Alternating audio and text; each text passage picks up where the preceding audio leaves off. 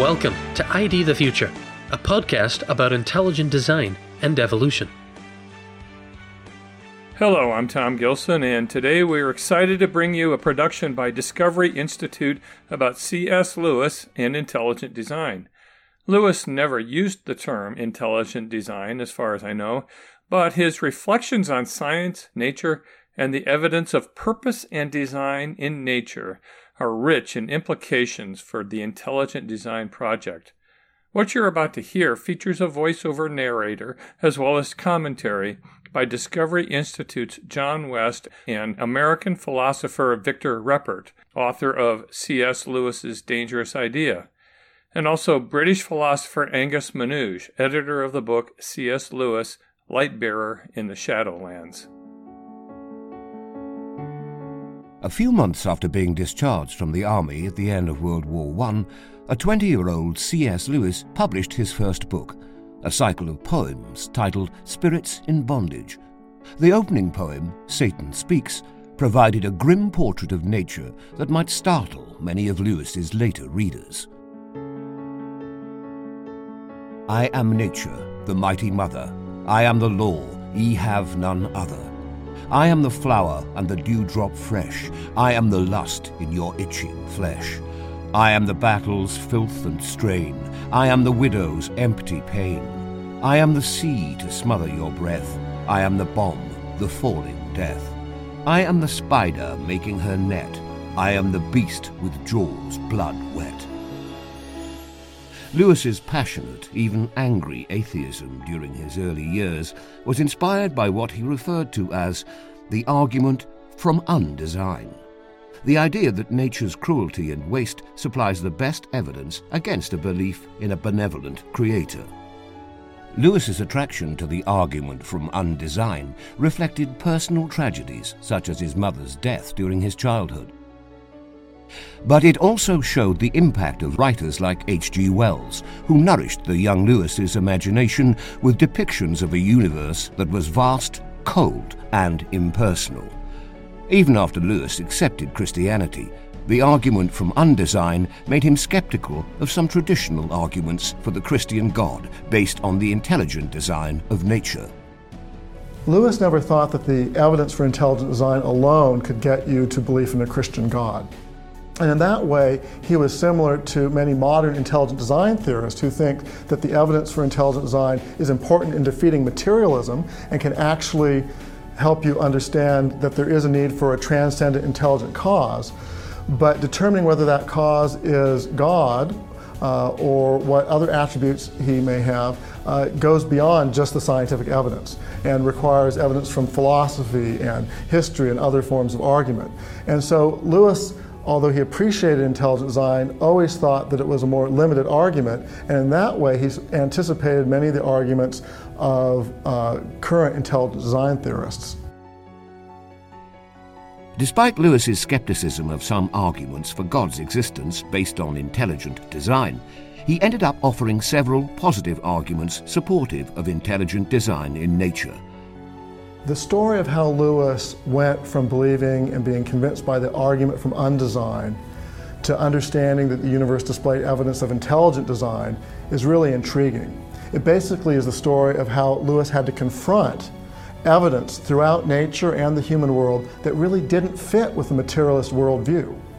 And that evidence ultimately persuaded him that there needed to be something more than materialism, and really brought him to the belief that there really was design in the universe. Lewis's first argument supportive of intelligent design was the argument from natural beauty. From early on, Lewis's pessimistic view of nature as cruel and wasteful was balanced by the longings nature stirred within him. For Lewis, our experience of beauty in nature pointed to the reality of something beyond nature. Atoms dead could never thus stir the human heart of us, unless the beauty that we see, the veil of endless beauty be. In Lewis's view, the longings provoked by earthly beauty could not be accounted for by a blind and mechanical universe. They required a transcendent cause outside of nature. This cause was not necessarily personal, but it did go beyond undirected matter and energy.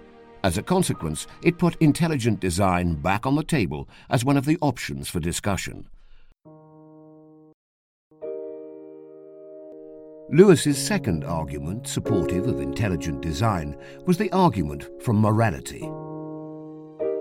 It was really the moral law that got Lewis thinking about how the argument from undesign ultimately was unsatisfactory. Because if we really think that the universe is evil or that it's cruel, where do we get that standard from? If the universe is just what it is, and it just is put together because of blind matter and motion, and it couldn't be anything else, then where do we get off expressing outrage at it? It's just the way it is. So if we really think that there is a moral right and wrong, as most people do, and we want to hold to that belief, we really have to come up with some explanation other than blind matter and motion. In fact, the moral law, Lewis thought, pointed towards the need for a transcendent cause for morality. And that transcendent cause for morality opens the door to considering intelligent design as the explanation for morality. Lewis's third argument supportive of intelligent design was the argument from reason.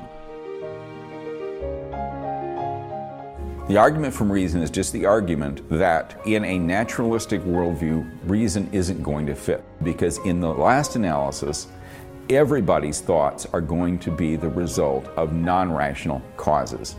You're basically trying to say that human reasoning, the very kind of reasoning that produced the origin of species, that produced Einstein's theory of relativity, that adds, subtracts, divides numbers, and so forth. What you're saying is all of that is ultimately the product of irrational causes, non-rational causes. That is an incoherent position, okay? Because it says that somehow you can derive intelligence from that which is not intelligent. Lewis's fourth argument supportive of intelligent design was the argument from functional complexity. According to Lewis, modern science, especially Darwinian biology, has schooled us to think that crude and simple things in nature naturally develop into more complex and sophisticated things. The acorn turns into the oak tree. The egg turns into the owl. The human embryo turns into a full-fledged human being. Sometimes evolutionists even point to technological development as an example of this same process. The early locomotive engine supposedly evolved into the much more complicated modern train engine. Or the simple boat evolved into the steamship or passenger ship. Lewis called this evolutionary view an optical illusion. What we really see in nature, according to Lewis, is simpler and less functional things habitually springing from things that are more complex and functional. If anything, it's a process of devolution, not evolution. Every acorn originally drops from a fully developed oak tree. Every owl's egg comes from a fully developed owl. Every human embryo requires 2 fully developed human parents. The same is true with technological evolution. The modern train engine didn't simply magically evolve from a simpler train engine, according to Lewis. It sprang from something far greater, the mind of man. And Lewis thought that just like we have to go outside the physical sequence of train engines to find the originator of the engines, we need to go outside the ordinary course of nature to find the originator of nature, the intelligent designer. Lewis's argument from functional complexity is an explicit argument for intelligent design. Lewis's argument from functional complexity was based on his belief that an effect could not be greater than its original cause. Put another way, a copy could not be better than the original. This was a Platonic idea that Lewis found in medieval writers, such as Boethius. I think his most consistent argument was the argument from the copy and the original. You see it in fiction, non-fiction, all over the place.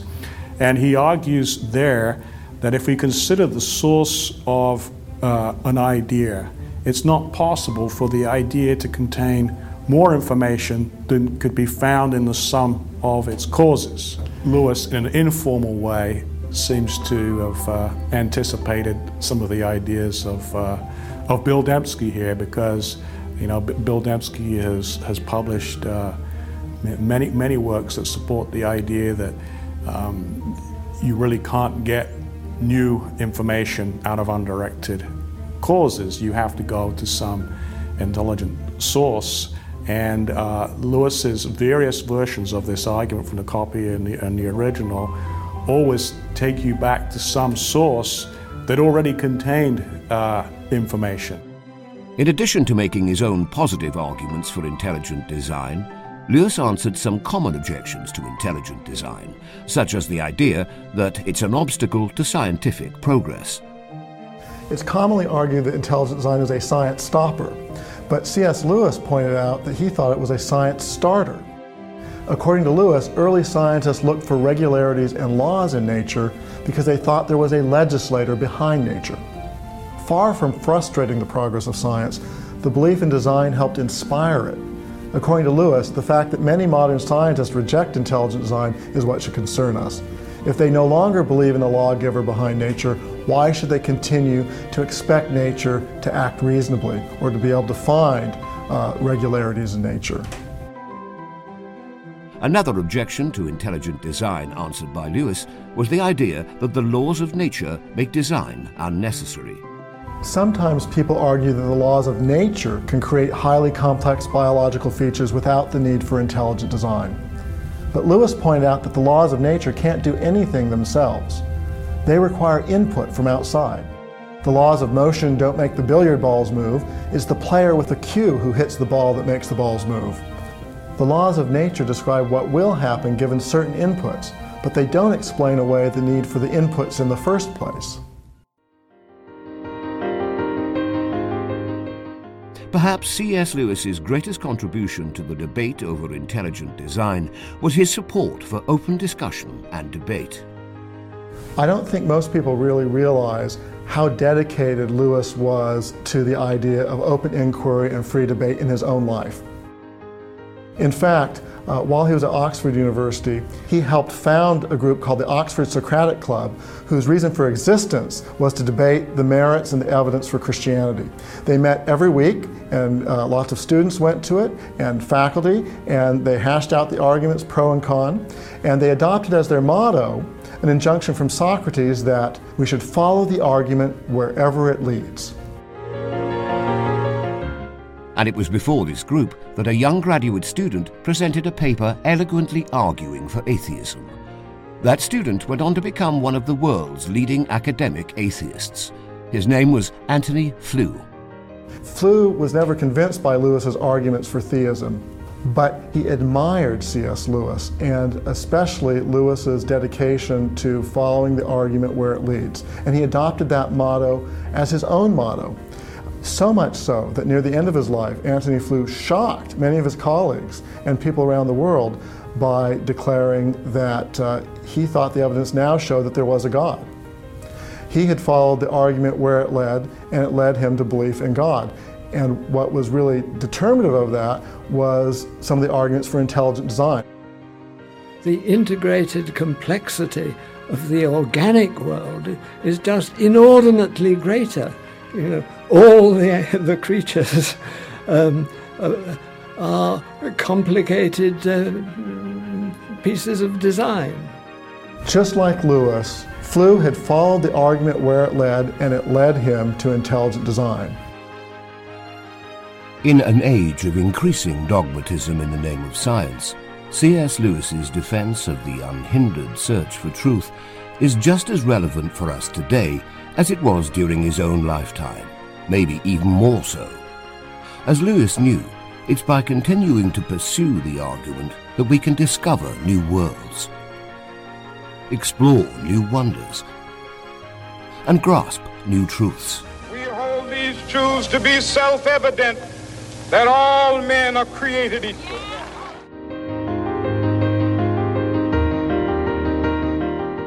That's from a Discovery Institute video, C.S. Lewis and Intelligent Design.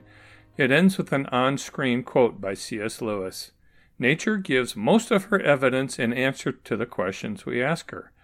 I encourage you to find the video on YouTube. Just search for that title, C.S. Lewis and Intelligent Design, and share it with friends on social media. And if you appreciate ID the Future as a podcast that is willing to ask questions of nature, to follow the evidence wherever it leads, to consider evidence from nature that points beyond nature, even to a supreme intellect, a grand designer, then I also encourage you to give this podcast show a 5-star review on your podcast app of choice. It's a great way to promote this podcast and the evidence for intelligent design to the broader culture. For ID the Future, this is Tom Gilson. Until next time. This program was recorded by Discovery Institute's Center for Science and Culture. ID the Future is copyright Discovery Institute. For more information, visit intelligentdesign.org and idthefuture.com.